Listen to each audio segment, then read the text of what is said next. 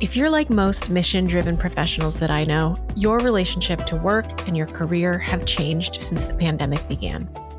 I'm Jen Walker-Wall, career strategist, resume writer, and founder of WorkWonders Careers. This season, we're talking to mission-driven professionals to hear how their relationship to work, careers, and ambition have changed over the past couple of years. I hope you'll join us. Welcome to Reimagining Ambition. Do you remember those first few days and weeks when it seemed like the whole world had shut down? When we clapped as healthcare workers changed shift? When we thought we'd be living this way for just a couple of weeks? When we were all in it together? Yeah, that part feels like a distant memory for me too. I was curious to hear what people's experiences working in those initial periods looked and felt like. We were doing Zoom calls before it was a thing. We were really positioned well to make that pivot. And so in terms of how work continued to flow, we did regular check-ins, as we always did, via Zoom. It's just now, instead of being in a conference room and maybe talking to a colleague that's across the country, you're in someone's bedroom, you're in their dining room, their kids are walking around in the background, right? We were used to Zoom. We already had Zoom. We had Slack. We had all kinds of collaborative tools. We were used to sharing documents on Google Drive and having people make comments and mentioning people in various different places. Thankfully, most of us were already pretty familiar with the video meeting platform Zoom, but we were also learning to use it at a totally different scale. I used to use Zoom occasionally to meet with students who were studying abroad, but that was once or twice a month at most. And so I remember our last day in the office, a dear friend of mine, Javier, and I sitting down, practicing different Zoom formats with each other, setting up the waiting room, breakout rooms, appointment calendars versus office hours. We set up our office G-Chat, which previously didn't exist, just trying to figure out all of these ways to create the community that our office had established to perhaps function in a remote world. I had been familiar in some respects with Zoom, just having worked internationally and having worked across the country. Most of my team was not at all. I am eternally grateful to the folks who sat online and did every type of training that they could that was available on Zoom's website at the time to better understand what capacity was, what it was like to share slides and kind of remembering all of those challenges. Now it feels like second nature. Most of us who were used to being in offices, labs, and classrooms were trying to figure out how to, you know what I'm going to say, right? Pivot. When we were home full remote, what does my day look like? Who am I got to talk to? Figuring out the work piece to it while also trying to help my daughter be remote educated. I would say it took me a couple weeks to get used to the mindset of working from home. And I was worried because I felt like I was being as productive as I could be, but there was nobody around to talk to, or I was getting used to that element because I live alone and I wasn't sure how to interact with people still. So at one point I was calling one of my colleagues once a week just to catch up. So I made the decision right away. I was going asynchronous because we were given the autonomy to choose. And so I was recording lectures. I was adapting activities so that they could be done by students when and where they were. And I shifted primarily to, okay, I'm going to make myself available during course hours, but I'll be available by email as usual and go from there. So it was a pretty quick shift, and I think I handled it well. I had already been teaching one course per semester online since I had started that job in 2017. So I had some tricks that I like to use in order to adapt activities I had done in the classroom. I remember really vividly the email that I sent out to all of my clients to say, we're not going to be meeting in person anymore. And writing this whole thing about, I remember sending them a link to that video that had gone viral of the people in Italy singing from their windows to each other and just saying, we won't be together in person, but we'll still be able to feel each other and we'll find ways to be in community with each other regardless. And I encourage you to take care of your neighbor, take care of your family and friends. And I'm going to be here with you through all of that. We had 2 weeks to get 2,000 classes online. And that's a corporate we, because it's not like myself and my direct colleagues had to do that. We weren't responsible for all of that. But everybody on campus was. If you knew how to use a computer, if you knew how to use Canvas, if you knew how to record video or edit something, you were required. You were essential. This was not going to work unless everybody helped out as best as they could, because there was no way that a completely in-person experience like that could go fully online in a short period of time with the same team of 6 people helping out on campus. Within just a few weeks, we were learning to tackle challenges big and small, from learning to work from home to keeping our organizations afloat. The apartment I lived in, when you imagine an attic, you imagine a triangle roof, and that was my apartment. So I'm sitting where I had to makeshift a desk. At first I was at my kitchen table, and then I got this tiny, tiny little desk. And you would laugh at it now seeing, because the Zoom, my head was kind of tilted because the ceiling was on a slant. And so I'm sitting there, it maybe looks like I'm really engaged as a therapist. My head's sort of tilted. I'm like, oh my goodness. But really, I just couldn't straighten my head. One of the hard parts that I couldn't continue is that I had resources in the university buildings. So I had experimental aspects that could only be done with my hands on the resources in the buildings. So if I didn't have access to that, I just could not run experiments. I could not collect new data. There are always results that we can explore after the fact. So we can do analysis. We can think about our interpretations. We can write. But depending on the phase of the project that you're in, sometimes you just have these scientific questions where you simply need to run the next experiment and ask a reasonable question and get feedback. So that was on pause. I could do a little bit given the phase I was at in my project, but I was trying to finish my PhD at the time. This is a roadblock, to put it lightly. I was running a committee of people that were going to be running this auction that was supposed to be in May. And if we were canceling the auction, what did that mean for the fundraising goal? And my boss was so smart. He was thinking ahead, how can we transition this online? Because he knew that a lot of nonprofits had moved their auctions online anyway, using an online platform instead of just in person. And we had done something kind of sort of similar the 2 years before when we had done it, but not with an online based, more we had something in our database that ran the auction. So I went into strategy mode and research mode and kind of tried to look around, see what other nonprofits had done. I remember sitting in on a lot of webinars of how do you run your auction online. A lot of arts organizations that had to pivot last minute to moving things online, the week of COVID. It was a lot of let's all teach each other. We did a lot of events just to have our startups meet different members of the communities, whether it was mentors, each other, investors. Our biggest event of the year was important for partnership renewals. So we pretty much went from 100 to 0 when the pandemic happened. And we had to also, for the accelerator program, completely revamp all of our in-person events and cohorts to virtual, planning virtual events. We actually had a really quick pivot. I know that word is very overused, but in March of that year, we had a big giving challenge that we immediately switched over to student support, and that was really successful. So we had a big win early. While working from home is probably the safest way for most of us to work, it wasn't without its challenges. At the time, I was living alone. I was dating someone, but we lived maybe 15 minutes apart. And her sister, who she lived with, worked in healthcare.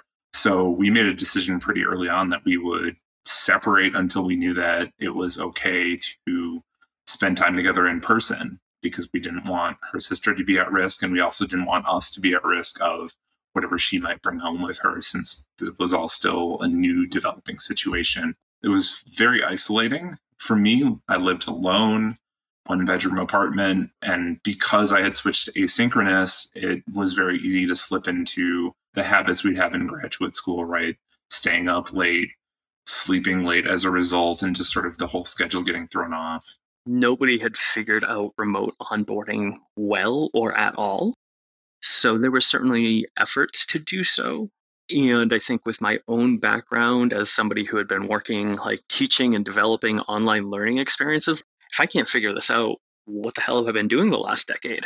I felt it very much on me entirely and being okay with that, but also thinking like there's a lot of other people that this level of responsibility feels outside the norm if a company is looking to foster and make its staff welcome and make its staff feel belong. So it felt hard. It also felt hard because I was starting to work with people who overwhelmingly relied on face-to-face interactions and the way things could be massaged and made more comfortable or information passed along informally in a face-to-face space. And so it felt like I had to struggle a lot to get information or to really know what was going on. So that was a challenge. I met with so many students during the first few weeks of the pandemic, incredibly talented students, but just were not prepared for online learning and or were facing circumstances in their quarantine situation that made it very difficult for them to be students. I had one student who was living in rural Wyoming with very limited internet connectivity, and so finding hotspots for her suddenly became a priority, or students who were trying to Zoom in from classes in a one-bedroom apartment with younger siblings, and, or I would Zoom with students and they were in their car because that was like the one quiet place. What happened, especially as a national program, maybe not every district closed down at the same time, but one by one, it was literally, I remember I was an executive director. There were other executives across the country as well. And we would get on a call and it would be like, my district's closed today. So maybe it was like one city in a state. And then the next day it was like, all my schools are closed. And you would hear ping, ping, ping, one by one. It was like dominoes falling until every last one of our schools was closed. Remember, we are a school-based program. Our fees came from those schools. So when there is no school in session and you're a service provider, they weren't paying out at that point. And so the organization really had to quickly think about how to both cut losses and minimize expenses, like almost overnight, right? There's no new money coming in. So really what the executive team decided to do pretty quickly, they told me by the second week in April that they were basically like, look, we are in a situation because of this happening where like, we can't pay you anymore. One of the interesting things to come from these conversations on that initial period was that this transition forced us to adopt new practices. And some of those were actually working better for us, personally and professionally. I kind of liked it more than teaching in person, simply because it was less stressful on me logistically. I'm a disabled person, so I do have mobility issues, but I'm pretty mobile. I am able to go places and commute from one place to another that's doable for me, but it's not easy for me necessarily. So the more I did it, for any able-bodied individual will be exhausted from working 8 hours in the coffee shop and then commuting into Boston. And I don't drive. So all of that was done through public transit. As you know, Boston is a tiny town, however, like relatively speaking. So but it's still like, it was literally and figuratively hard on my feet and legs, so, and on my body in general. So long story short, when I didn't have to do that part anymore and I could teach from my living room, that was in a way a relief, just for me selfishly, right? For the sake of my health, whatever was left of it. And of course, I was appreciating the fact that we could do this work remotely without having to commute physically, but also without having to endanger students and ourselves and anybody else by forcing ourselves to be in person like that. Because it was about theater and history of theater and culture, I always did incorporate, and I do, practices of accessibility and discussions about accessibility and the lack of accessibility in our world. So in teaching at that time, more accessible theater was done online and remotely because everything was remote. And that was a great opportunity for the students to learn about how actually we don't have to do everything in person, especially the performing arts, because even though some people get upset about like, oh, all these Zoom theater plays, blah, blah, blah, how stupid. And it's like, sure, but do you understand how many more millions of people around the world technically have access to this art now? That's part of the reason why I don't teach anymore, because I was at that point, I was just sick of explaining it. And there are many other reasons, obviously, but I do think that the idea and the practice of accessibility converged at the time, because it's one thing to be accessible in theory. It's another thing when you have to be accessible because there's no other way to do it. And then you realize, wait a second, as a society, you go, wait, we don't have to go into the office buildings to what? right? And I know it's been a discourse ever since, right? But for teaching in particular, accessible syllabi, accessible curriculum, accessible assignments, accessible note-taking on so many levels was like, wait, we can do this? And the thing is, we could do this even before we had to do this, but we just didn't want to bother. And then we bothered, and it was great, I think, in that sense. I used to describe myself as very buttoned up with students. I think in part because I was kind of on the younger end, and so I wanted to, really establish some sort of authority figure role. And something about Zoom kind of dropped that, because at that point I was pregnant, which my students didn't know about because I wasn't totally showing. And then at that point you could only see, this much. But I was Zooming at home, and my dog usually sat on the couch next to me. And so, at that point, you just were looking for any sense of joy and happiness. And so, I could tilt my laptop down and my students would see the dog. Oh, you have a dog? I didn't know you have a dog. And I started sending out weekly messages to all my students, and I always included a dog picture in it. And they always said how much they liked it. And then once my daughter was born, I would send a baby picture. There was a lot of cognitive dissonance around there's this catastrophe happening and we want to be there in person, but it doesn't actually make sense. I'm studying scalable mental health. I'm trying to get things to people. This is already some things we've been talking about of like, hey, do we really need to be face to face with people to make this work? I don't think so. And so you kind of have this old school way of doing things kind of forced out, essentially, at least for a period of time. They saw a result that they had been trying to get with a bunch of committees and a bunch of work groups for years of how can we decrease the no-show rate? We have a really high no-show rate. What can we do? Turns out, if you offer telehealth, your no-show rate doesn't go to zero, but it goes down a lot because people, in order to show up for their appointment, don't have to, okay, how do I pick up my kid and then drive and get there? Or can I get time off every week to get to this appointment? And I probably can't, so am I taking unpaid leave? If I can step out for 45 minutes on my shift and I can literally do it like on my phone, that's doable. I don't have 2 hours to make this happen, but I can do the appointment. And so when people saw benefits that aligned with problems they were trying to solve already, I think some of my advocacy worked. It was easy for me to transition to working online, and I grew to really like it. I was like, oh, I really prefer this, actually. Like, it's a bummer that I'm still paying rent at a place that I'm not at.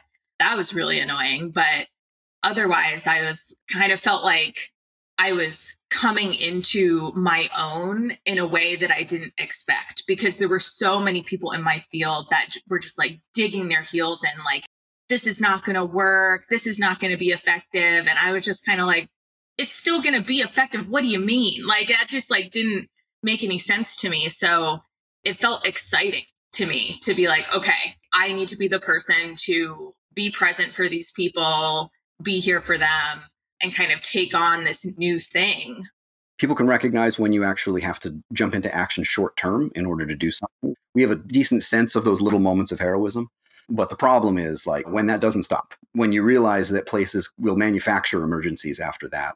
There's no putting the genie back in the bottle, I think, once certain things like that happen. You can really hear how much work and pride went into this effort to pivot. You probably even remember the way you and your own colleagues stepped up to the plate. We really were all in it together. There are some really interesting seeds here, though. Cognitive dissonance, manufactured emergencies, unsustainable workloads. We'll be following up on those, don't you worry. For now, I'm struck by these experiences, that so many people put blood, sweat, and tears into serving their constituents and customers, adopting new technologies and practices, and keeping organizations going. I'm also hearing the ways in which the pandemic forced our hand to move towards practices that might actually be better, whether it was having greater compassion for one another, greater accessibility to the arts and events, or to telehealth medical services, greater flexibility in where we could actually work from, easier collaboration, less driving and air travel, greater cost savings. We're all in it together didn't last that long. It gave way to the new normal, and ultimately back to normal. And while it's easy to understand that we'd all be eager for the pandemic to end, personally, I would have loved to have seen what might have been possible if we spent a little bit more time being in it together. Coming soon on Reimagining Ambition, we'll hear from self-employed professionals, parents and caretakers, and talk about the so-called Great Resignation. Lucy was, 2 months old. I started to get a better sense of her wake windows and sleeping and, what could I reasonably accomplish during these different periods of time to set up a rough office calendar, but also prepping students for the fact that I will be working remotely with a newborn. So my camera might be off because I'm breastfeeding. I might have to just mute if she's crying too much, or just be prepared. But I also, in terms of, going back to work a little bit earlier, was very lonely, and I had heard that new mothers tend to feel lonely. Doing it during the pandemic was a level of isolation I couldn't have imagined. Around that time, my mom was pivoting from being in a clinical trial at Sloan Kettering in New York City to, for better or worse, she didn't do so well on the trial. She had too many side effects. So the silver lining was she transitioned care to a team in Connecticut, which ended up working out because she just wouldn't have been able to, once March came around, be seeking care in New York City. So that worked out, but really a good chunk of my weeks was made up of going back and forth to Connecticut, or if I wasn't there, I was dealing with managing some medication management, maybe corresponding with care teams, things like that. So any given day kind of had a good mix of the business hat, the mom hat, and the daughter/medical hat.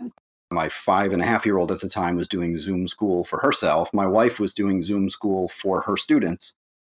And my poor toddler was just crashing everybody's Zoom meetings in the house. And a lot of times the language in the online business space is like, once you get to 6 figures and you have a whole team, then you can take a month off. But I think everybody should still be able to have it. You shouldn't have to have a business team to say, oh, I need to take a month off. I need to have my own business to be able to do that. No, everybody should be able to do that.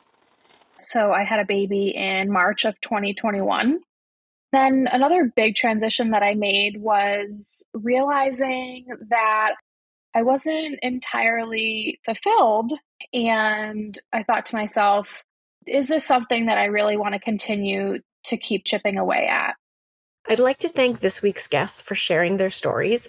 In order of appearance, you heard today from Danielle Marshall, John Earhart, Vanessa R. Corcoran, PhD, Leah, Keisha Venson-Sheedy, Kate, David Failing, PhD, Emily Kinchy, MSW, Olivia Montgomery, Kyle Ireton, PhD, Natalie Cantave, Sarah C., Lance Eaton, Jessica Freeman, Irina Anna Rose, Michael Malarkey, PhD, Aileen Axtmeyer, Jordan Maney, and Sarah Marion.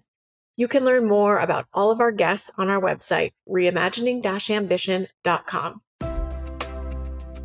Thanks for joining me this week on Reimagining Ambition. Hit subscribe wherever you're listening to this podcast so you don't miss a single episode. If you'd like to help us share these stories with even more mission-driven listeners, please leave us a review on Apple Podcasts. It really helps.